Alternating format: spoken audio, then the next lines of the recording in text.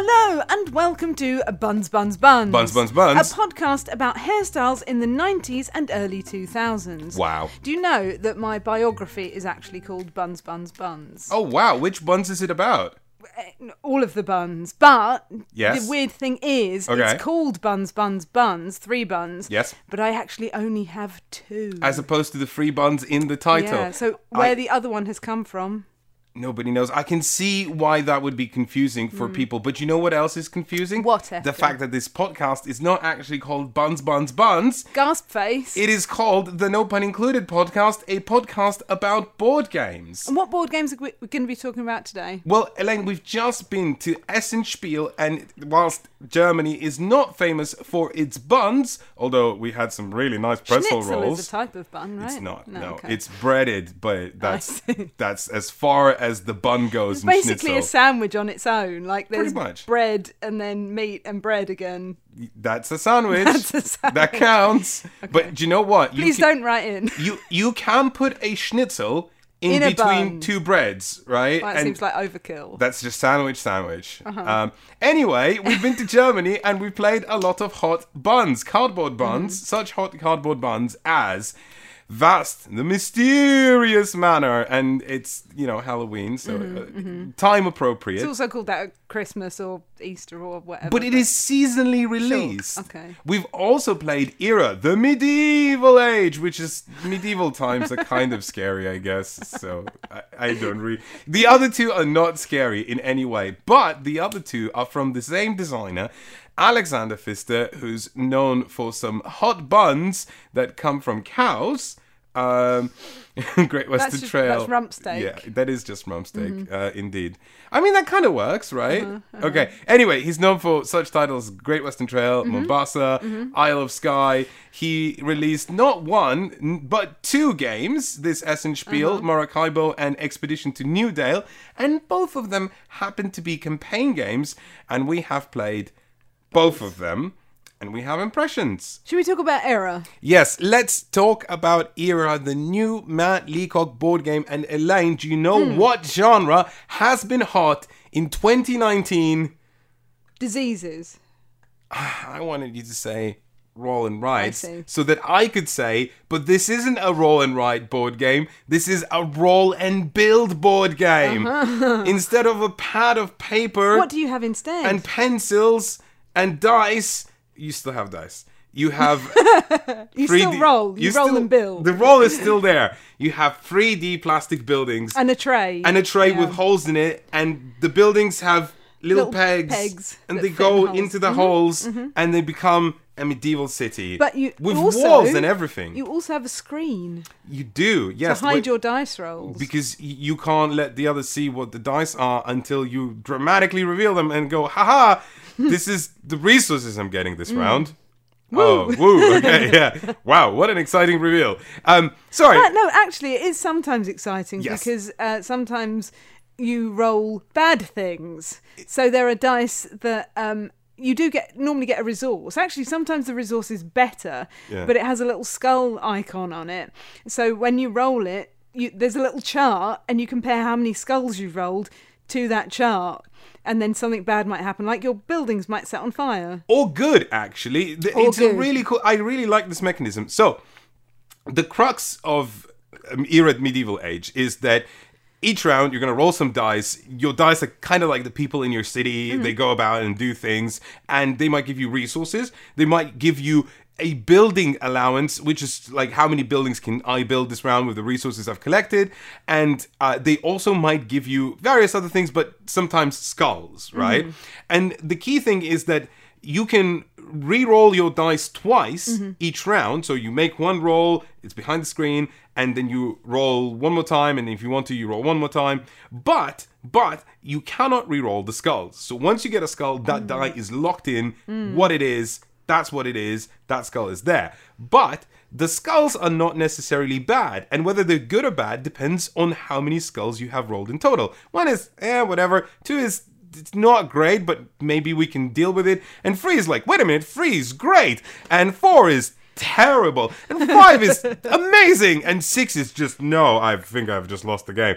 It's that sort of dichotomy, and how much are you? There is some push your luck there. Yeah, and it's a really nice element of push your luck, because if you push a little bit more, and it's dice, you never know what they're gonna roll, right? You know, you could come out shining or devastated. So I don't know. I really like that little mechanism, I guess, in terms of rolling the dice. Okay, but I think what Era nails completely is the sense of actually building a medieval city, right? I understand. That is 100% there. So first of all, there's this idea of walls, right?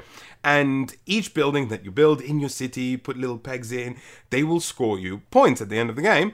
But if those buildings are entirely enclosed within a complete set of wall, right, then they will score you double amount of points. And that's another push your luck element, because the only thing that's necessary for the game to end is for 3 types of buildings to be depleted. And that might sound like it's going to take a while, but actually those piles of buildings are very small. And before the game gets going, suddenly like 2 types are already gone, and at any point anyone could end the game. And if a person figures out that, wait a minute, if I end the game now, I'll probably score more points even if both our buildings are not doubled in terms of points. There's a couple of buildings that only have like 3 of them. Yes, exactly. Or 2 of them, I think, even like in a 2-player game, right? So they go pretty quickly. They disappear. They vanish like butter in Butter Festival. That I imagine that's where butter just kind of goes, you know.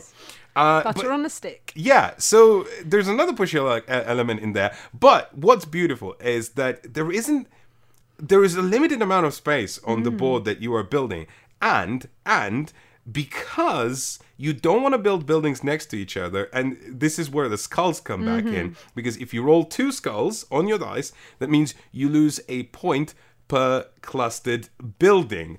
And guess what that's called in the game? It's called disease. Because it's a Matt Leacock game, so it has diseases. It's a pandemic joke. I'm sorry. So yeah, if you roll 2 dice, you get diseased. So you don't want buildings next to each other. You want to spread them apart. And of course, that's further detrimental, because not only is your space limited, but then if you spread yourself further, the walls actually have to be bigger. And it's hard to build walls because they don't do anything unlike the buildings in the other buildings in the game that you can actually build, because they have various cool effects. And there's 3 different sizes of wall. So everyone takes the big ones to begin with, and leaves the tiny ones behind. So, and they're like, how am I going to build this wall? But they cost the same to build. So of course you want to build the bigger ones. It's that eternal sense of like, oh no, I was too late. Yeah. But you want to build your buildings as well. You don't want to waste all your resources building walls. But I think what your point was about it feels thematic is that you want things outside the walls as well, like the farmland. Yeah, because farmland is huge, right? And I remember playing this game for the first time and just realizing that, wait a minute, if I put this farm inside the walls, that's just stupid because it takes up so much space. So it's like real life. Yeah, and it only scores a point, right? Yeah, and it only scores a point, so it doesn't really matter. If I put it outside the walls, you know, it'll be much easier to complete the walls. And then I realized, wait a minute, I am making an actual medieval city with the farms outside the walls, right? I enjoyed playing Era, mostly because, you know, there were just a lot of buildings that did cool things. And I think that's one of the things board games are starting to forget in 2019, or like in the latter days of board games, where people realize that a lot of the older games have been very clunky and cumbersome because they had a lot of rules. So let's streamline everything. And that's cool. I'm very much in support of that. It's just that when you streamline, you could shave just a little bit too much. And I like that Matt Leacock took a game, Roll Through the Ages, that he designed a while ago, you know, touched it up a little bit. They gave it a nice aesthetic boost because of the whole 3D plastic buildings thing. And then you end up with a pretty compelling roll and write game that's technically not a roll and write game, it's a roll and build game. And the buildings do cool things. You want to build them. You're excited to get something new. You're excited to put that little plastic thing into the... So do you think it would be less good if it was a roll and write then? Do you think it would be less enjoyable as an experience? Well, I know what you're talking about, Elaine. You're talking about the fact that Era Medieval Age costs $80 and is effectively a roll and write game, which sometimes can be acquired for as cheap as $10, and you're still gonna have a great time. Like with Ganz schön clever, Welcome to maybe a little bit more expensive. But but it's a different type of game from like Ganz schön clever. It's a much meatier game than. It's a different kind of enjoyable, and one that's a little bit more familiar to the board games of yore. It's definitely a different kind of roll and write. But I really don't know if I would strongly recommend going out and getting Era Medieval Age, because it is a really, really expensive game, and I'm not sure the aesthetics are nice, but I'm not sure that they justify that price tag unless this is something you feel comfortable in affording. Yeah, then why not? They are nice. They are nice. Pretty.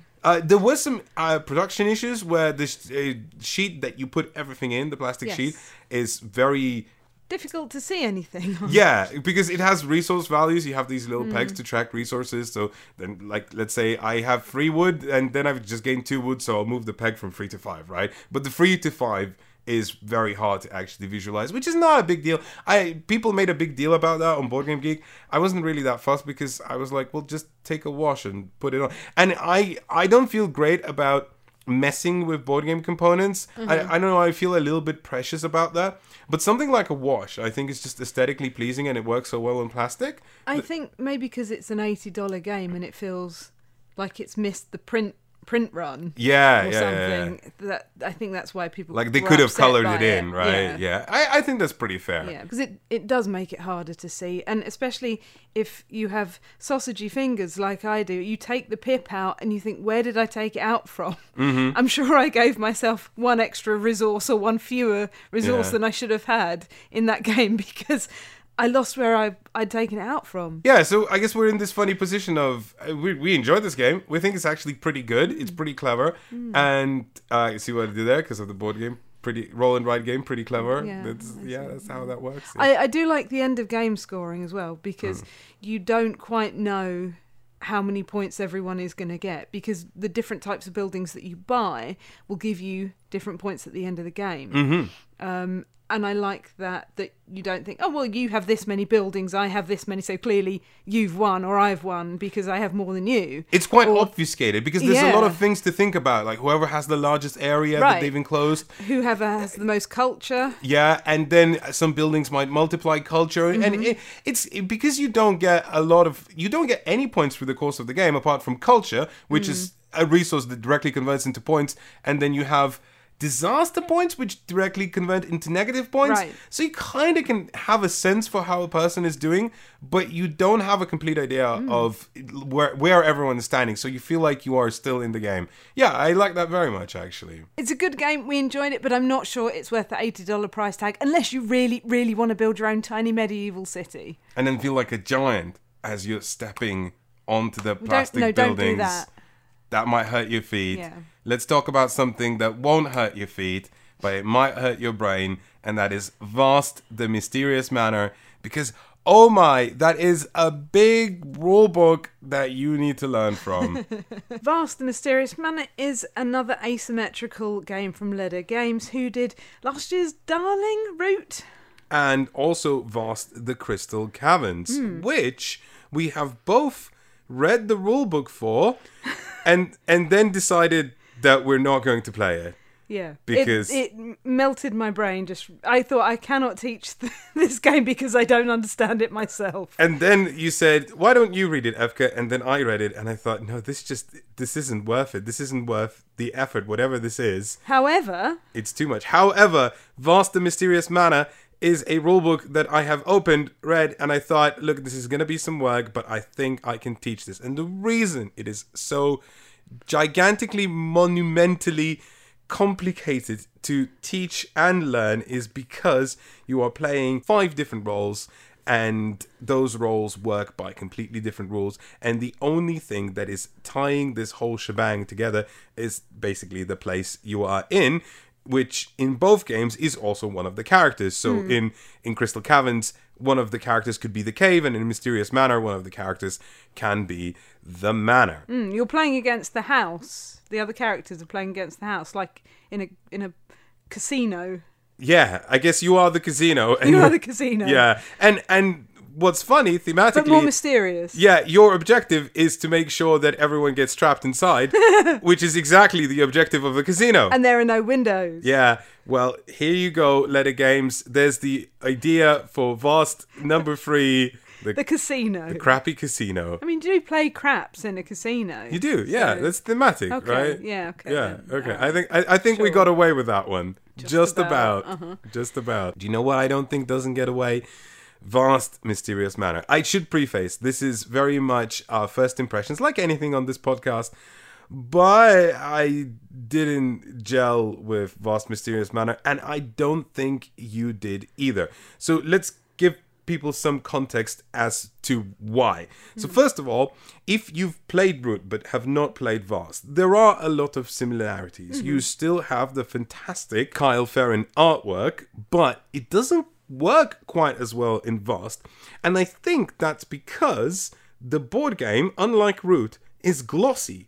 And I don't think that Kyle's art lends itself as well to a glossy finish, which is strange. And I think, honestly, that they would have maybe not made the second box glossy, but because the first box, Vast Crystal Caverns, was glossy, and the games are compatible with each other, there would be a sort of a artistic mismatch. Like the Deckmaster series. Exactly. There would be an artistic mismatch between the two, so they had to make Vast Crystal Caverns glossy again. And it just doesn't sing as much as it should. Some of it just looks sloppy and a little bit weird. And also detracts from the functionality of the game. And I'll explain why in just a little bit. So the artwork is great. It's there. I love Kyle's artwork. But it doesn't quite sing as well as it should. No. And I think that's probably to do with production, right? The second thing that's similar to Root is, of course, the asymmetry that everyone is playing a completely different faction. But as a style of game, I feel like Vast is trying to be a different thing. Root is trying to be a who's on top, who do we need to knock down, and a kind of a area control, free-for-all, where you need to really carefully analyze the board. And Vast is certainly a game that has elements of that. Like, it feels like whack-a-mole. Like, you whack one thing and something else pops up. I think that's a great analogy. One of the key differences is, for example, the victory conditions. So in Root, whoever gets to 30 victory points wins first, and that's a symmetrical win condition for everyone in the game. Whereas in Vast, you all have your own win conditions. So for example, if you are the paladin, your objective is to kill the spider. If you are the skeletons, your objective is to kill the paladin. If you're the spider, you just want to escape the manor. If you are the manor, you want to trap everyone. If you're the warlock, I'm not really sure what the warlock does. We didn't play that. We didn't play that. So the warlock is a very similar character to the manor, but it's trying to achieve slightly different things. And I'll give a brief explanation in just a little bit, because there's so much to talk about when you talk about Vast. And I'm realizing that we are waffling a little bit when we're talking about Vast, but it's hard not to waffle. There's so much. But yeah, you effectively have multiple different characters who have all different winning conditions, but the one striking difference that I found between Root and Vast is that in Root, every faction is a puzzle that you need to figure out. And that puzzle has intricate mechanisms that are compelling. And even though for me, Root never quite fell together into place, I just wasn't sure that the entire experience congealed into one thing as much as I wanted to. Vast, sadly for me, doesn't even get close to that, because I don't think the experience for playing each individual character congeals in what I would call a compelling game experience. And I understand why Vast has its fans, and a lot of people really like it, because at its heart, it's similar to a dungeon crawler. So for example, you, Elaine, you played the Paladin. What did you do in that game? Yeah, I moved around and tried to kill things. Right, and you gained experience. And I kind of leveled up my powers and... Yeah. Yeah. So it has that sort of cadence of a dungeon crawler almost. Or there's this other character, the spider, which is, I would say, one of the most complicated characters to play. Where, first of all, you have free forms, so you could be tiny spiderlings. You could be a Massive big spider. Yeah, big spider, and Or you the could. lady spider. Well, it was the sorcerer, right? Okay. So you're not a spider, you are a sorcerer. You just take on spidery forms. Oh, I thought it was the other way around. And I'm actually really sad that I didn't play the spider sorcerer, because that looked like the most interesting thing, because you had to make sure you could run away. And one of the ways you do that is you can turn into spiderlings, and they all just kind of Split out the board. and you can get really far, and then when you recongeal, you can recongeal into anywhere you want. Anywhere one of those spiders is. Yeah, so you pretty much get away, but every time the paladin hits you, there's less of these little spiders, but you're trying to set up little bases everywhere where you put your eggs, and you put blood tokens, and you put spider webs, and all of those do things, and all of those matter. What I played was the house.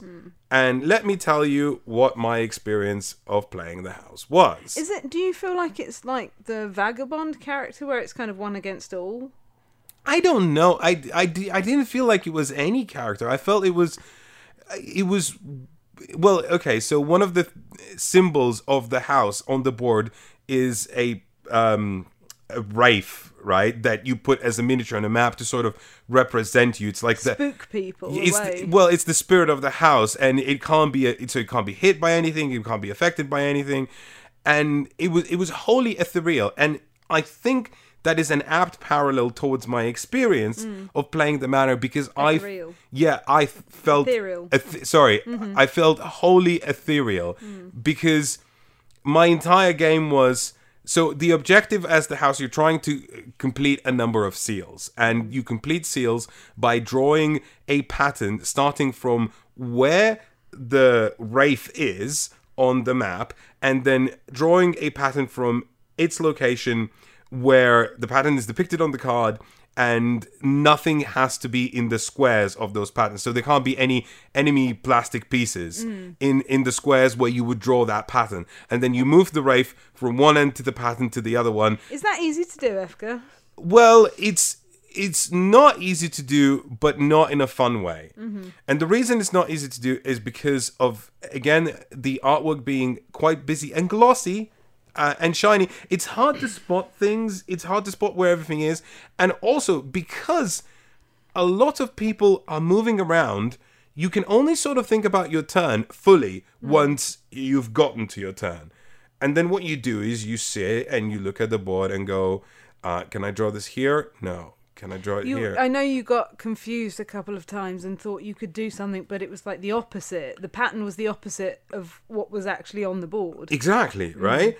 And that's fine. That's just, my mistake. I still ended up winning that game in the end, didn't I? I think so. But I still felt really unsatisfied, because all I did was just the entire game look at the map and go, does this pattern exist here somewhere? And you get some abilities that left you, shift tiles around. And I think that's kind of the real intended purpose of the house, is that you're the person that messes with everything. So the paladin, I'm running after the spider. The skeletons, I'm running after the paladin, and everything has a preset pattern. But because you're a spooky house, right? You get to shift tiles around, and you reposition things. You're the one that messes with the system. So you can move around tiles, which means you can put walls where there weren't walls before. Yeah, exactly. But you are limited in terms of what you can achieve per turn, and you always want one of those things to be to complete a seal, and then you kind of go, well, okay, can I create this pattern?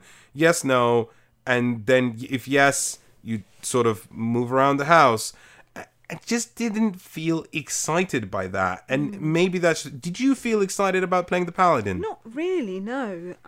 It was it wasn't the same kind of experience, because it was a very different character, but I never felt like I had achieved anything.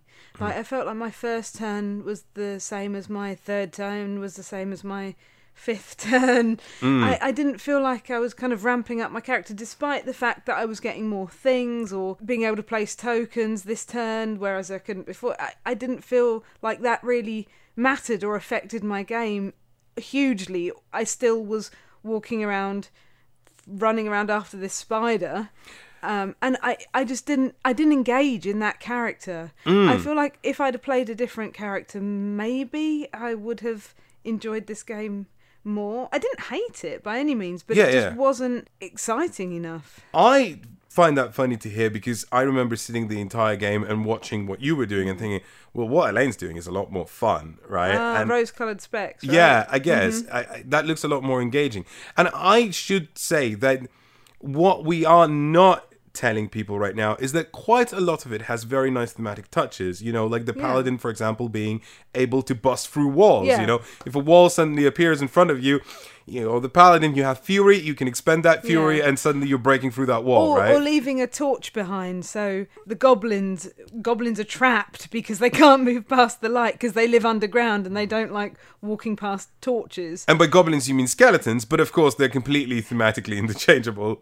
Goblin skeletons, whatever, they live underground, sorry. It works. It's fine. I mean, there must be skeletons of goblins, right? They could potentially be that. I liked, actually, the house did move around walls. I thought that was really cool because it was so obfuscating for the other players. Like, it was like you were in a maze of mirrors or something, right? Yeah. And the house was tricking you and testing you and going, oh, you thought you could go this way, no you can't. Like, I thought that was really neat. Oh yeah, Vast is absolutely a game with many wonderful thematic touches. It's just that the overhead, which is ironic because that seemed to have been the main criticism for Vast Crystal Caverns, that the amount of rules learning and teaching you have to do is maybe not, doesn't translate well to the amount of depth you get from playing each character. And I think Vast Mysterious Mana was meant to be an improvement on that. It is certainly an improvement in terms of how easy it is to learn and teach. Still hard, still not easy, but definitely easier. But it still falls down at the same criticism of, I'm not sure this was worth it. I'm not sure that the time I put into it got me what I wanted out of it. And of course, once again, we've only played this game once, so take this very much as a first impressions, because maybe we just didn't play with the characters that gelled with our personalities, and certainly the Kickstarter backers got an expansion that had alternate characters that you could swap in, and alternate roles for skeletons. There's a lot to mess around with, and a lot to sink your teeth into if you do like that Vast experience. But I just don't think it was for us. Yeah, there was a lot to do on each character. Like even the paladin, I was doing something every turn. I wasn't bored, but like you said, maybe that character just didn't gel well with me, or maybe didn't have the compelling amount of depth you were expecting from how much you invested yourself into that game. Elaine, are you ready to take a trip to Mr. Fisterland? I am. Because we've got not one, but two board games designed by Alexander Pfister that we're talking about on this podcast, both brand new. Do you have your ticket? I've got a one-way ticket. Well, I'm engaged in this. Well, good, because we are on an expedition to Newdale. Oh my goods. Which is one of the board games that we're talking about, Expedition to Newdale, and it is in the Oh My Goods universe. Did you know that there is an Oh My Goods universe with multiple entries and characters reappearing throughout them? This is something like MCU. Like the MCU, but with Clemens Franz artwork, which is slightly different. Amazing. From the Marvel Cinematic Universe better than art the style. MCU. It's certainly a different take. I would like to inform. I would like to see Thor drawn by Clemens Franz. Though, I would love to see that, absolutely. Clemens, if you are listening, please give us Thor, and we will give you many applauses. Thunderous applauses. Yeah, see what I did there? Because he's the god of thunder. Anyway, Oh My Goods Cinematic Universe is a universe of board games where there was a game called Oh My Goods designed by Mr. Pfister. It was a tiny card game that fit in a tiny box, and it was a nice engine builder that I thought was a little bit too fiddly on account of everything being cards. So it didn't have proper game components to represent elements of the game, so it said, why don't cards do everything, you know? And there was a lot of symbols, and it was a little convoluted, and I enjoyed the game, but it didn't quite sing the way I wanted it to. Then Then after that, Oh My Goods had not one but two expansions. One was an expansion that was a story expansion, right? Then you had a prequel called Tybo the Builder, which was a different game, but set in the Oh My Goods universe. And then you also had a second story expansion. And finally, Expedition to New Dale, which is a full-grown board game that is kind of like Oh My Goods, but Oh My Goods expanded into a campaign system. There are goods in it. There are goods in it. In the format of cards. Yeah, and it plays very similarly to Oh My Goods. But I would argue, if you are a fan of Oh My Goods, that this is actually much better. But first... Because the goods are cubes instead of cards. With apologies to Lookout Games, and apologies to everyone who will feel like I am spoiling the story of the previous Oh My Goods games that were before Expedition to New Dale. They've had time to read it. They had time to read it, but I would really love to do a reading of previously on Oh My Goods, directly from the rulebook, the very first page of the rulebook. So, previously on Oh My Goods, 5 years have passed since the Red Feast. When the king's death was made public, Rob the Builder claimed the throne for himself and was officially crowned king soon after. Sam Mertz, former mayor of Canyon Brook, and the Order of the Hooded Ones have gone underground. There is still brittle peace between the Crown and the North. The latter is only slowly recovering. Rabbit, leader of the rebellion, remains the central figure in the North. Thanks to his skill, Nate Welton, do you start to get this feeling that there are a lot of nouns?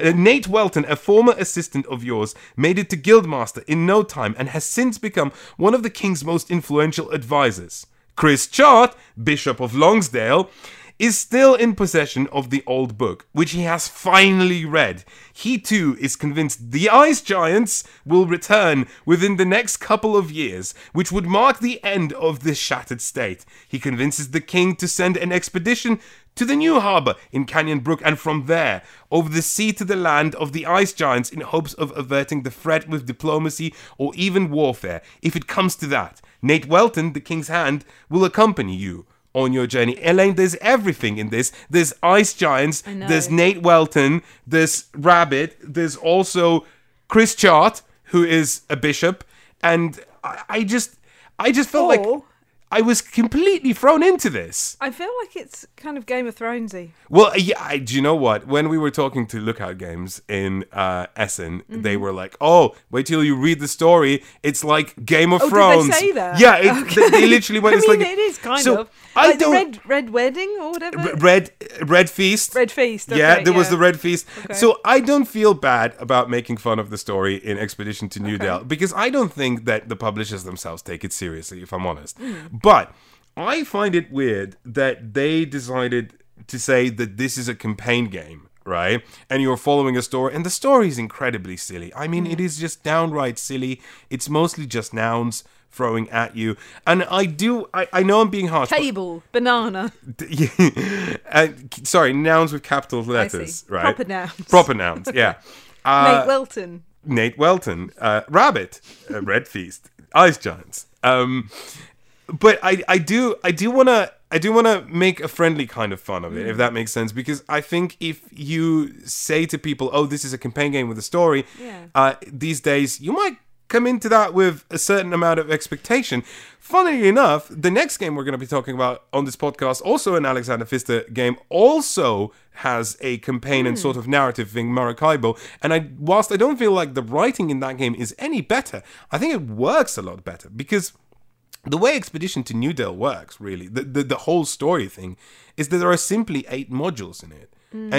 And you can play them in a sequential manner where they, introduce different mechanisms and take mechanisms away, but you could just as easily pick any of the modules, and just play it. And maybe there's a little bit more of a rules overhead, if you're not familiar with the Oh My Goods. So you don't feel like there's a sensible progression through the game?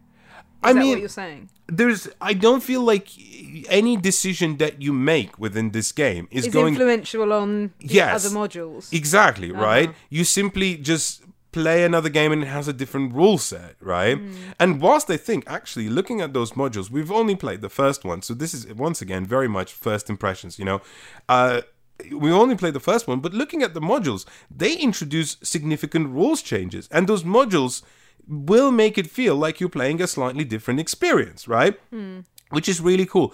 I just don't want people to think that this is a story-driven campaign game, right? Also, Nate Welton looks like Alf Garnett. He does, right? I was like, Nate Welton sounds so much cooler than when you actually see him, because he looks, I don't know, he has that sort of stereotypical monk bald cut where like the bottom of your head still has hair, but there's a very significant cutoff point. I think he's just bald. Well, yeah. He has a large moustache. He does have a large moustache and large grey eyebrows. hair. Yeah. I like the artwork. I think it's funny. It's very Clemens Franz, which it always is when you're Clemens Franz. But it just doesn't lend itself to sing to this narrative world that they are building. I disagree.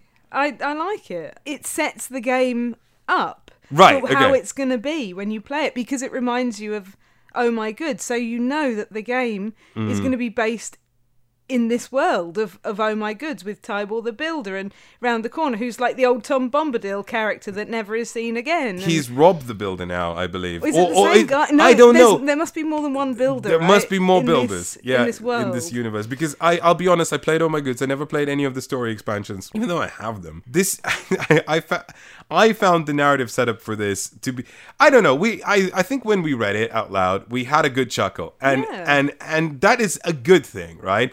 It's just that I don't want people... This is such a long preamble for what is effectively saying this is not a story-driven campaign game. But Oh My Goods, the board game, Expedition to New Dale, I quite enjoyed. So, here's the sort of gameplay premise, right? You have cards. These cards can become buildings. You play these buildings to your player board, and they will produce various resources, right? And when you produce resources, you can produce them sloppily or normally, or you can push it a little bit, right?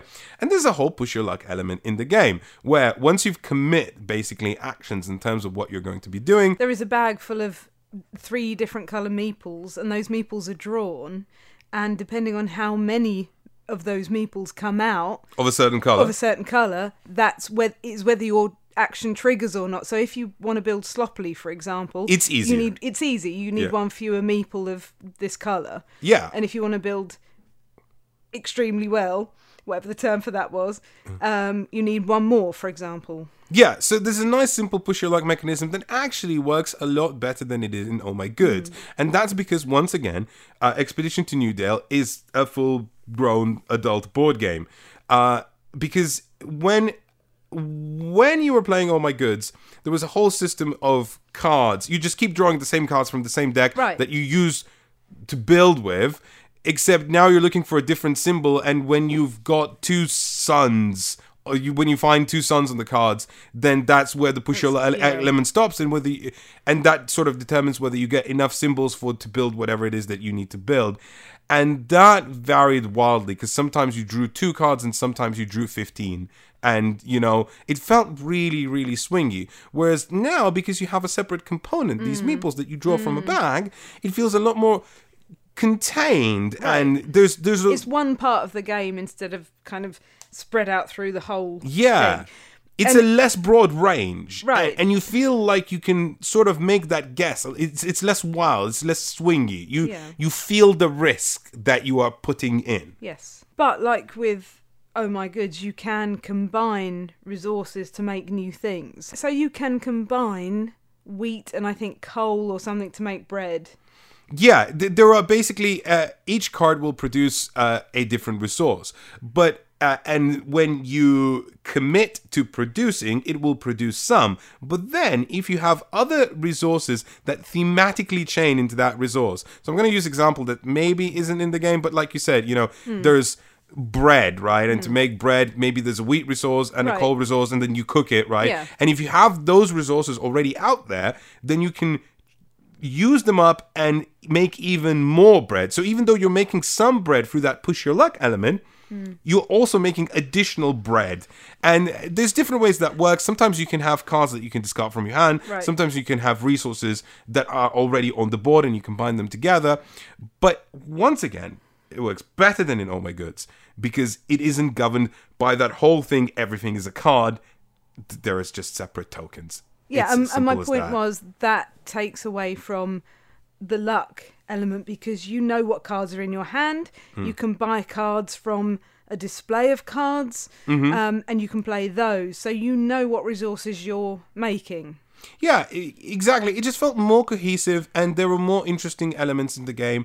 The map is another element that's added. So every time you build a building, you can hopscotch through the map actually placing a building, and you have secret scoring conditions that... Which are based on those buildings. Well, yeah, which are based on locations on the map. So the locations have symbols, and if you match those symbols to ones on your scoring conditions, you'll get extra things. And Points. And points, effectively, yeah. And that's a nice little element. And I'm sure I've looked through the other modules, and they changed the game, like the sailing, and obviously that brings its own new mechanisms. And also there's a deck of numbered cards that you do bring in, but there were some things that didn't quite gel right with the rulebook for me. So first of all, there was some confusing wording, which I think I asked Alexander Pfister, and he said, no, it works this way. And I'm like, that's not really how the English rulebook reads. And thankfully, we were at Essen with a couple of people in our hotel who are also playing that game. And I noticed that they immediately had that question. And I said, oh, well, I found out how that works. And they said, oh, we know why this is because we speak German. Right. And they read the German rulebook and said, well, in German, it does make sense. But if you translate it directly into English, the sort of the meaning switches around a little, in a way that's not intended. I right. see. And so there are a few issues with the rulebook, especially where it tells you as part of setup that when you play module 1, the setup tells you exactly how to set up module 1. But then the setup also tells you to give each person a character to draft from, right? And then there's a little bit to the side in a speech bubble that said... In Nate Welton's speech In Nate bubble. Welton's speech bubble that says, oh, maybe He's only... the Clippy of this rulebook. Exactly. So the Clippy Nate Welton says, oh, maybe only do this in module 2. But there are no other setup bits for module 2. And actually, we missed that bit. And when we played it, you end up with a character that does nothing. Yeah, because the card doesn't come out. It doesn't exist. Yeah, it in brings that first module. Yeah, the character brings you a card, a vineyard, but that Yeah. card isn't in that module. And we were like, why doesn't this work? Well, because it's not meant to. So there are some issues with the rulebook. But overall, I thought it was a pretty enjoyable experience. If you've played Oh My Goods before, this is definitely the best version of Oh My Goods that I've played, and I'm going to keep playing it, potentially maybe make a video on it, we don't know. It depends on how the other modules play out. Yeah, I had a good time playing it. Yeah. I would definitely play it again. I enjoyed Oh My Goods more than you did, though. So That's true. It's also worth noting that when we played it with some people who prefer deterministic games more, they were wincing at the push your luck element in a what is effectively engine building Euro game. If you're one of those people, then maybe stay away from Expedition to New Dale. But for us, I found it fairly enjoyable. Okay, it's time. It's the star of this episode, Maracaibo, the game everyone has been talking about, Essenspiel. We were so excited to play it that at 12 o'clock on a Saturday, midnight... Was it a Saturday? It was a Saturday. Does it matter when you're at Spiel? I sat down with... no, it was a Friday. Sorry, it was a Friday. Well, 12 o'clock Saturday morning. 12 o'clock Yeah, okay. Saturday morning, I sat down with a couple of my friends, name drop, Isaac Childress in there, and Frank West. Frank West from City of Games. And we said, do you know what? Do you know what? Do you know what? It doesn't matter that it's midnight and we're really tired because this is Essenspiel. This was our third day in there. For some of them, their fourth day. It didn't matter. We just sat down and played this game that I've learned from the rulebook without having had it set up. And then we didn't have the table space, so we pulled 5 different little tables 5 together. tiny, like, side tables Side together. tables, and we made It space. was a mission, but we did it. We did it. And I wasn't even playing it. Yeah, because you said... I'm going to bed now. In retrospect, I am not jealous because I think I had a pretty good time with Maracaibo. Yeah. But I've experienced what you have experienced when you played Maracaibo for the first time, which is that I had no idea what I was doing. Even though I was the one who learned the game from the rulebook and taught it, I was so out of my depth. Because Maracaibo, much like other Alexander Pfister heavier titles like Mombasa or Great Western Trail or Blackout Hong Kong, it is a heavy, heavy baby. And unlike Blackout Hong Kong, but much like Mombasa and Great Western Trail, it is a very enjoyable baby. I think. I'm not sure whether it's as good as those two or better than those two, but it is certainly an experience that I found a lot more engaging than Blackout Hong Kong. So if you're not familiar with Blackout Hong Kong, you can always watch a video where I think I did a pretty reasonable job of covering that game, because it is mechanically very intricate and different, but ultimately the mechanisms, whilst the mechanisms are strong and they engage you on your first play, you realize that there just isn't enough for you to latch onto in that game that makes you keep wanting to explore that puzzle. Yeah, it is a little bit samey. The cards are very similar to each other. Yeah. They have different values for effects, but they don't have many different effects. No. Some do, but none that particularly engage with the systems of the game in an interesting way. Maracaibo is none of that. No. Because it is primarily just a giant deck of cards that has wildly different effects and different abilities and different ways it engages with the systems. And on top of that, it's also got a whole slew of Alexander Pfister best of, mechanisms from all of his games. There's, there isn't Isle of Skye, but there is elements from Oh My Goods. There is elements from Mombasa, specifically the share tracks, which aren't really shares, but they're called share tracks. But there's a mechanism that is very similar to that. And the game it reminds me most of, which is Great Western Trail, because it has that whole rondel system of traveling around a map, reaching a finish. You can go as far as you kind of want, but you can't... Up to a limit, but you can't go back. Yes. And when you reach the end, scoring happens, right? But unlike Great Western Trail, it works in a very different way. And also, I should say, even though it borrows heavily from all of his other past games, there is a strong sense that this is very much its own game, and it plays like its own game. It doesn't feel like any of his past titles. It feels like Maracaibo and nothing else. And I think that makes it very, very strong. For me, it's very much a game that I would need to play several times to get my head around. I've only played it once. And I struggled with all the iconography of everything. But I think if I played it a couple more times, that would be solidified in my head. What I did like was how there were those different tracks. So there was the share track, and then there was kind of the main track that you moved around, and then there was an exploration track.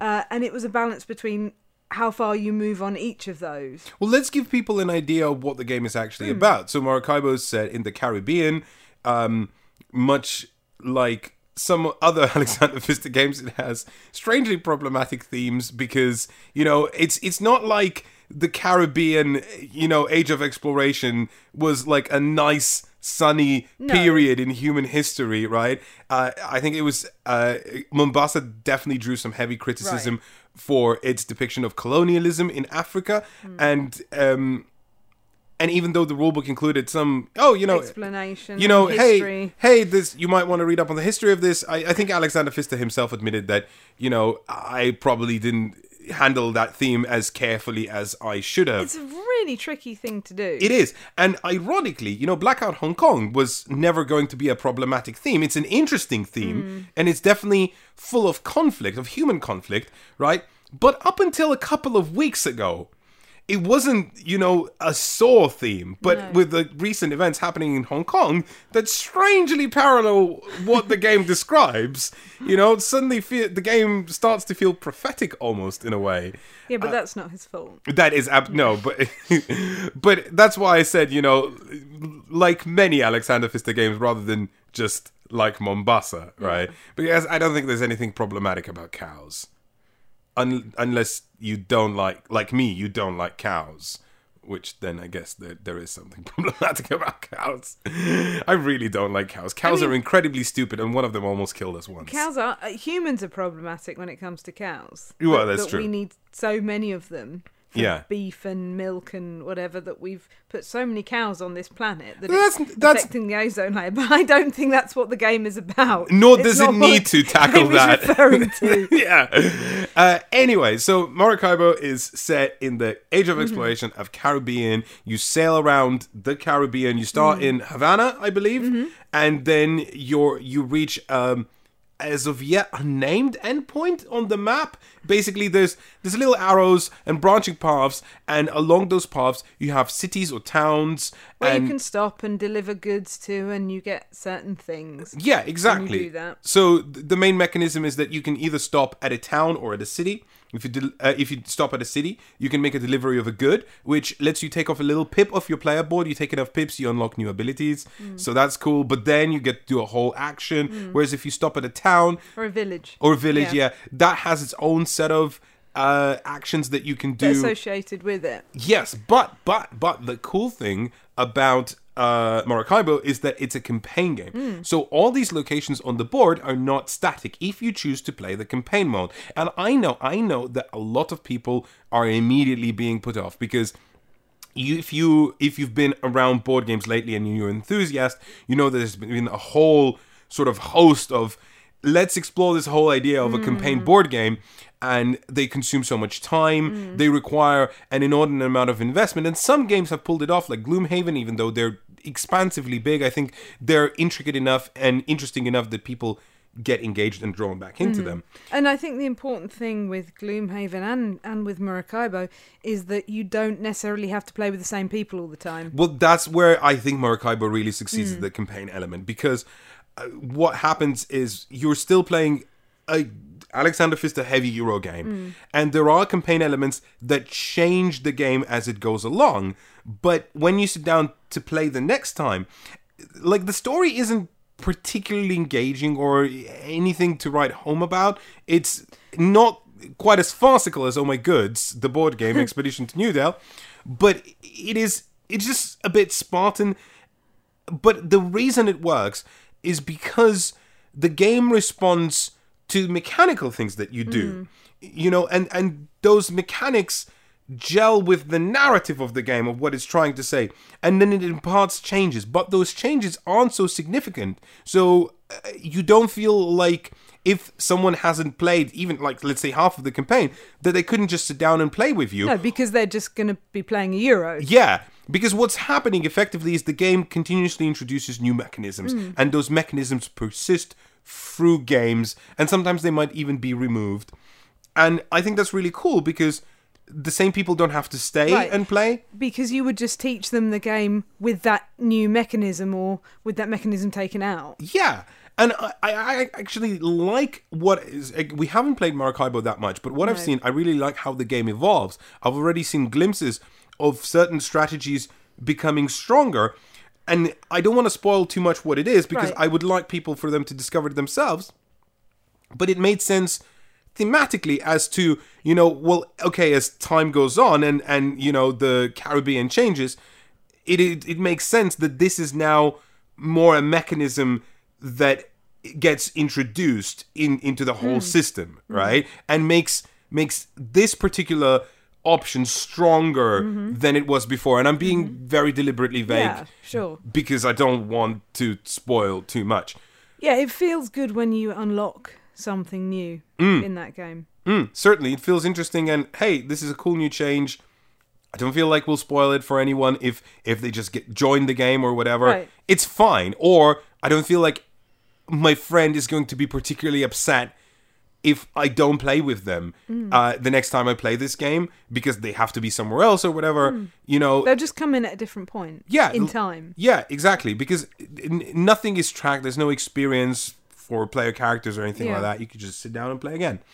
And I think that works beautifully. So kudos to Alexander Pfister. I think he figured out what a campaign game for a Eurogame needs to be in 2019. Yeah, it was. I liked very much how there were characters in the game that then became possibly cards that you could play, and you would have these characters. Yeah, they were introduced in the story, right? Right, yeah. in the story. Yeah, again, like deliberately vague. Yeah. But yeah, that felt really neat, and like we were progressing through something, because when you revealed that character from your deck, you were like, oh yeah, I got this person now. It felt like it mattered. Yeah. That's the thing. The mechanisms that it introduced felt like they mattered to propel the story along. And let's not forget that the whole of Maracaibo I found, you know, to be pretty compelling. And I think you did as well, just judging.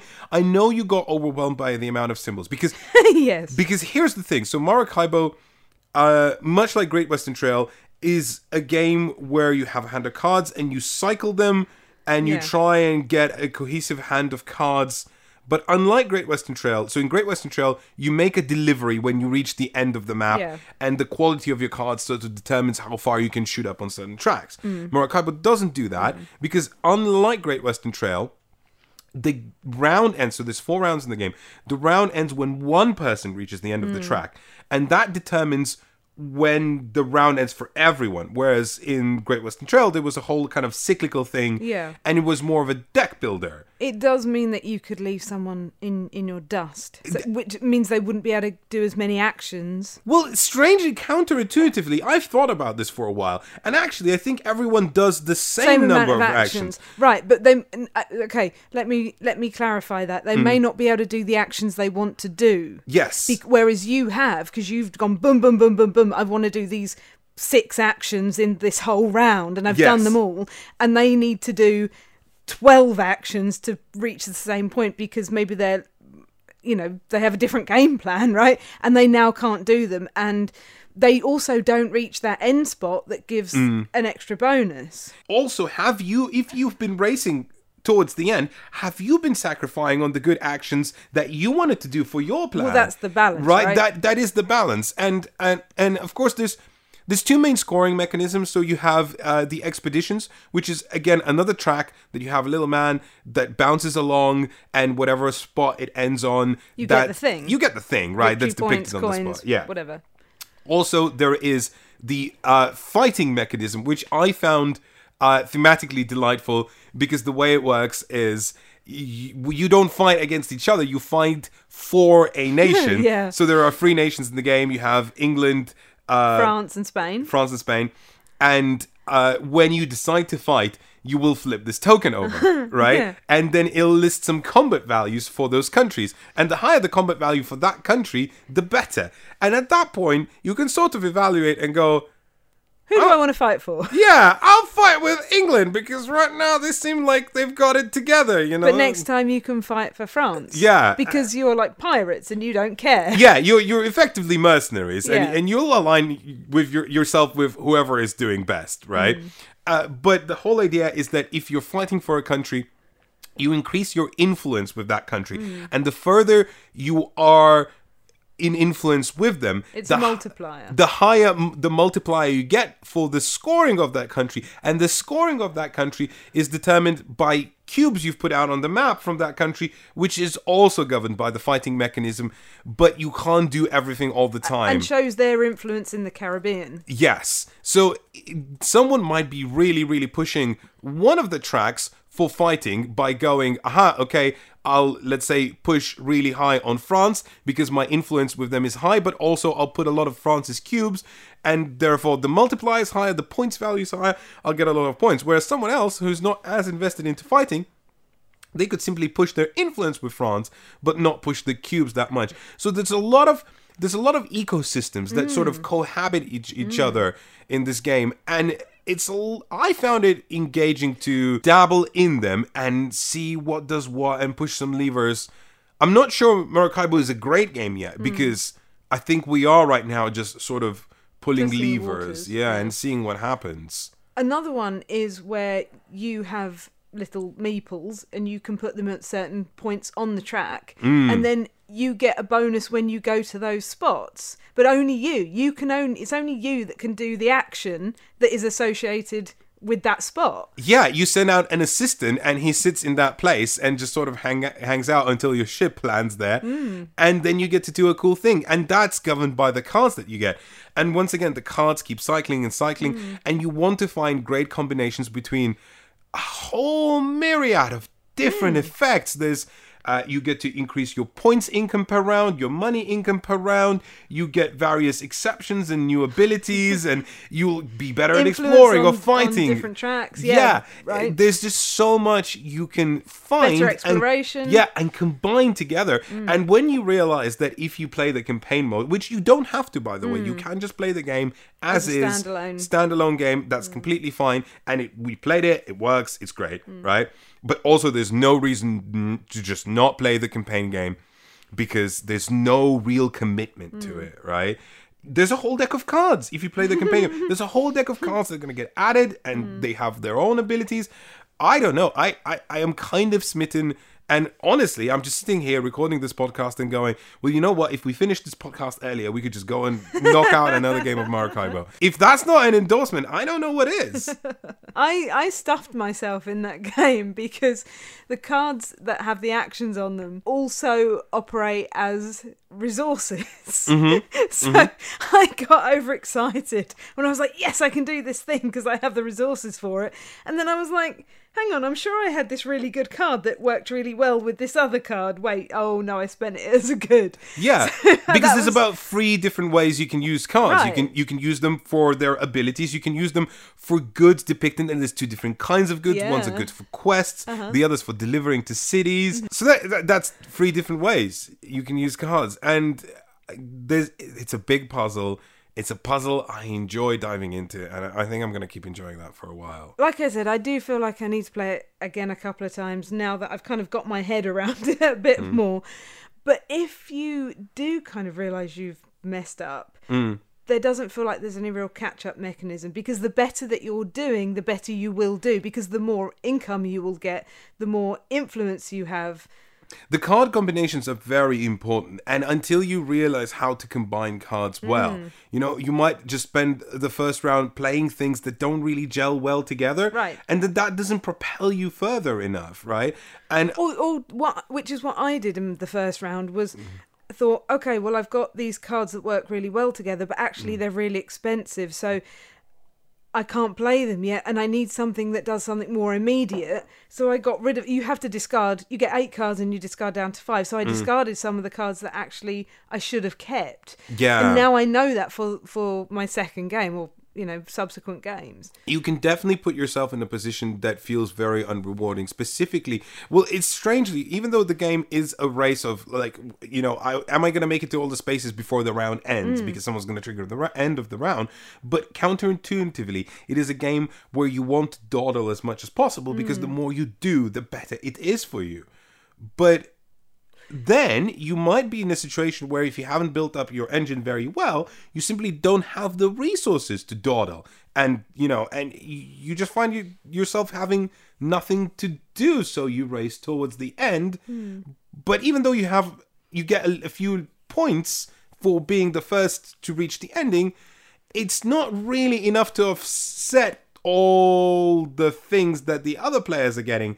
And then there's sort of this moment of jealousy that's developing, and you don't know how to climb out of that hole. There is a little bit of a race on the exploration track too, because if you're the first to pass certain points, you get more reward. The lightsaber symbols. Like the lightsaber symbols. Yeah. The lightsaber symbols is comment on the game's artwork, because whilst the cards, I think, the cards have excellent artwork on them that depict the characters that you play.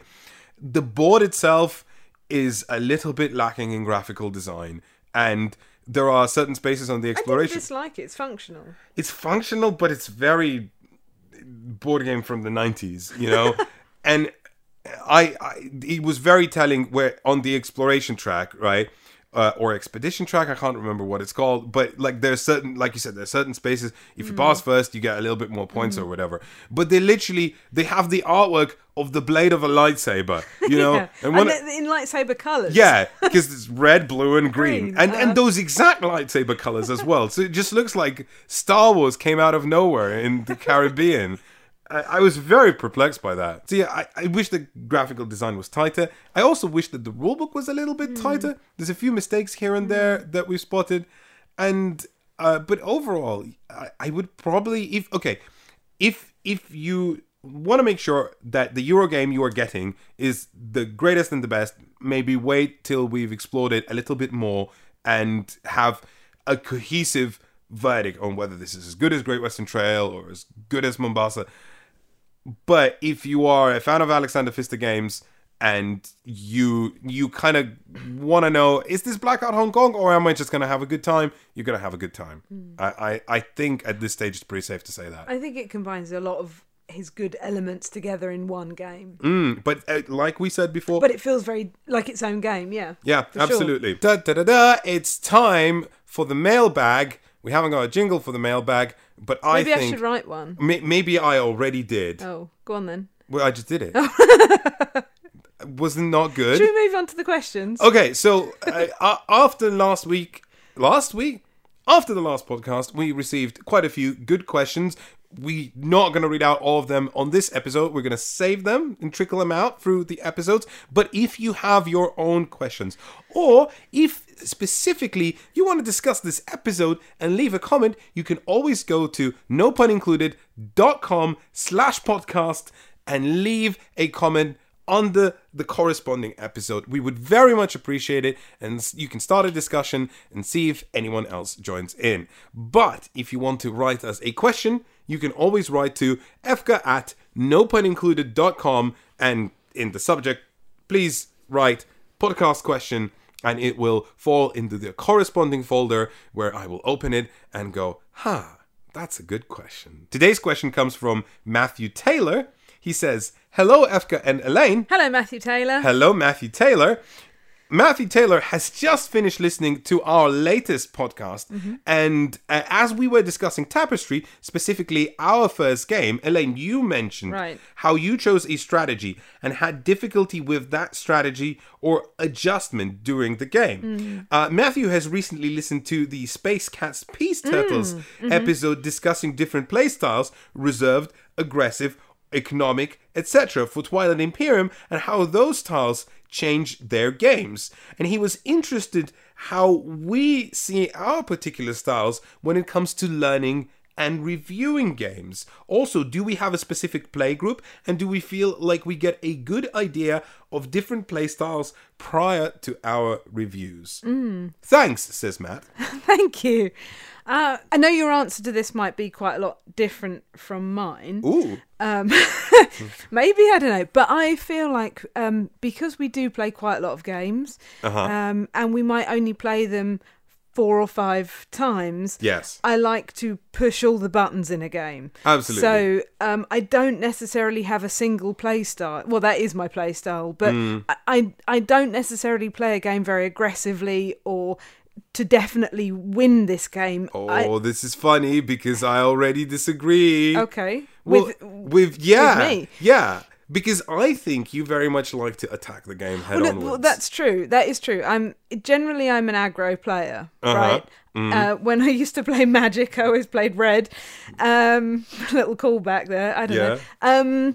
So, no, you are right. Like, I guess there is that kind of do things as fast as possible and see what happens. And see if I can get points early in the game and get myself a lead. I guess that is correct. But I also do like to explore different things. So what does this do? What does this do?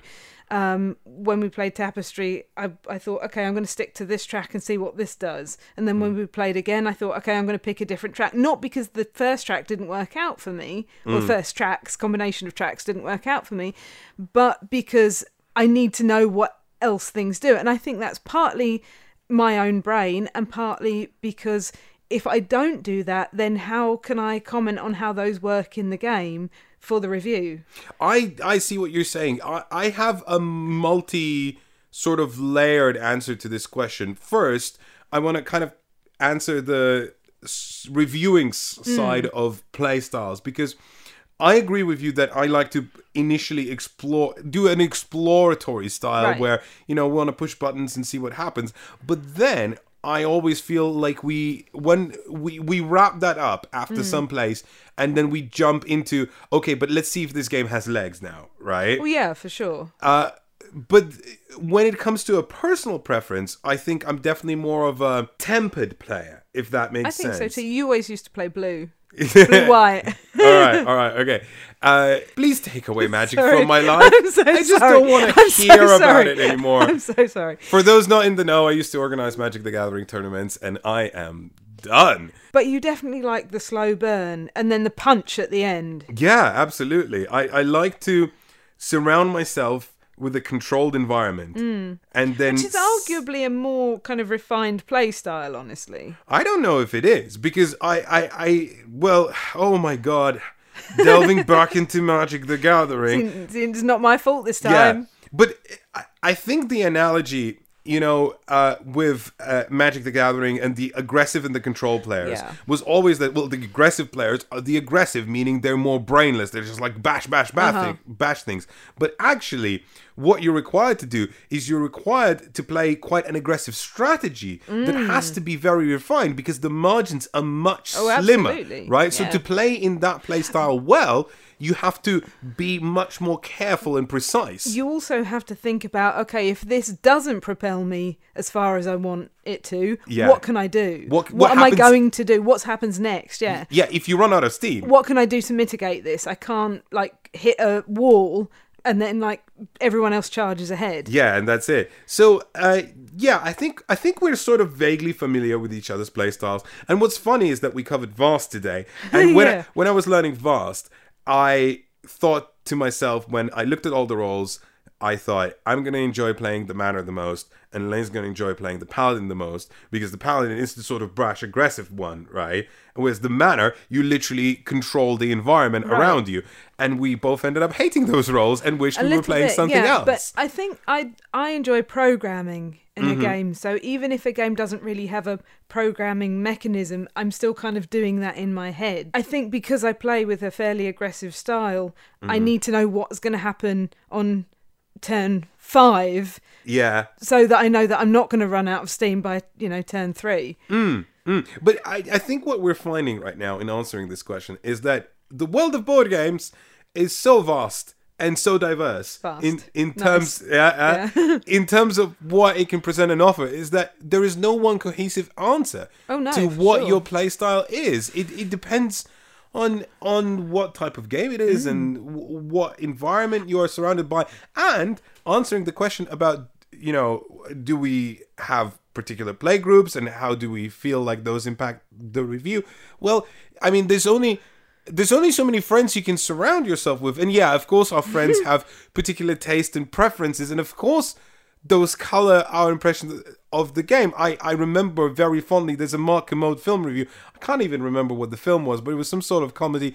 And he felt like saying, look, I enjoyed this film, but I need to preface that before this film, me and my friend went and had a pizza, right? And I enjoyed that pizza very much. And then I went to watch this movie. So, that's... So he was in a good mood. Well, yeah, he was in a good mood, right? Because of the pizza. He felt the need to say, jokingly, that he had a pizza, and that influenced his approach to that film. I think because we were last talking about Maracaibo, I had Euros in my head when I was saying the answer. But of course, if I'm playing a, Sherlock Holmes consulting detective, I don't want to bang through it as quickly as possible. Exactly. I want to enjoy the story. Yeah, but I think this question, also, there's an eternal discussion happening about reviewer bias, And my answer to that is that, yes, bias. Bias is everywhere. Everything has bias. You can't not have bias. And you can't, you can only do so much to make people... Of course, there are things like, for example, hey, I took money for this review. Well, you probably shouldn't review it then, right? And you you have to disclose that, obviously. But there are so many things you can disclose. Like, hey, when I played this game, I was kind of ill, you know, and I wasn't feeling that or well. I just had a pizza. Or I just had a pizza, right? People just don't put that stuff into reviews because it's just an endless cycle of like putting all kinds of disclosures. You know, hey, 2:00, my solicitor rang me and told me some bad news. You know, that influenced me. There have been games, definitely, that we have played and loved, right? And then we've shown them to a different group and gone, this game is brilliant, let's play this game. And then we've had a terrible time because it just wasn't the right group of people to play that game. Yeah. So there's not the one size fits all type of game. It's definitely a personal preference. I think what's important to mention is that as people who view reviewing, you know, from a professional angle, we've done this for long enough now to recognize that there are a lot of factors that can influence us, and we are more and more aware of them, and we're very good at, I think we are very good at separating, like, look, is this just this, are we just having a good time, or is this game good? You know, for sure. And always, we also, I think, one of the things the way I describe No Pun Included to people is, I say, you know, we try and divorce ego as much as possible from it, because it's not so much about whether we like the game, but whether you're going to like the game. And this podcast is obviously very much just our colored opinions, but when it comes to our videos, you're always going to have some sort of objective view based on, you know, your experience, what you had to eat that day, your culture, your background, whatever. Yeah. Right? But I think we do try hard to go, okay, we didn't like this. This game didn't gel with us. We didn't like it that much. But you might like it if ... right? If you like this game or whatever. Or we really, really like this game, but it might not be for you because XYZ, right? And I think from the start, that was what we tried to do. I think we've gone off topic slightly. Well, we have, but I think it's an interesting topic to dissect. And that's why I thought this question was excellent and why I put it forward first. But it's a great question. Thank you, Matthew. Thank Taylor. you, Matthew. But there are many more questions in many future episodes to come and many more board games that we are going to be talking about. But for now, why don't you say goodbye, Elaine? Goodbye, Elaine. Goodbye, Elaine.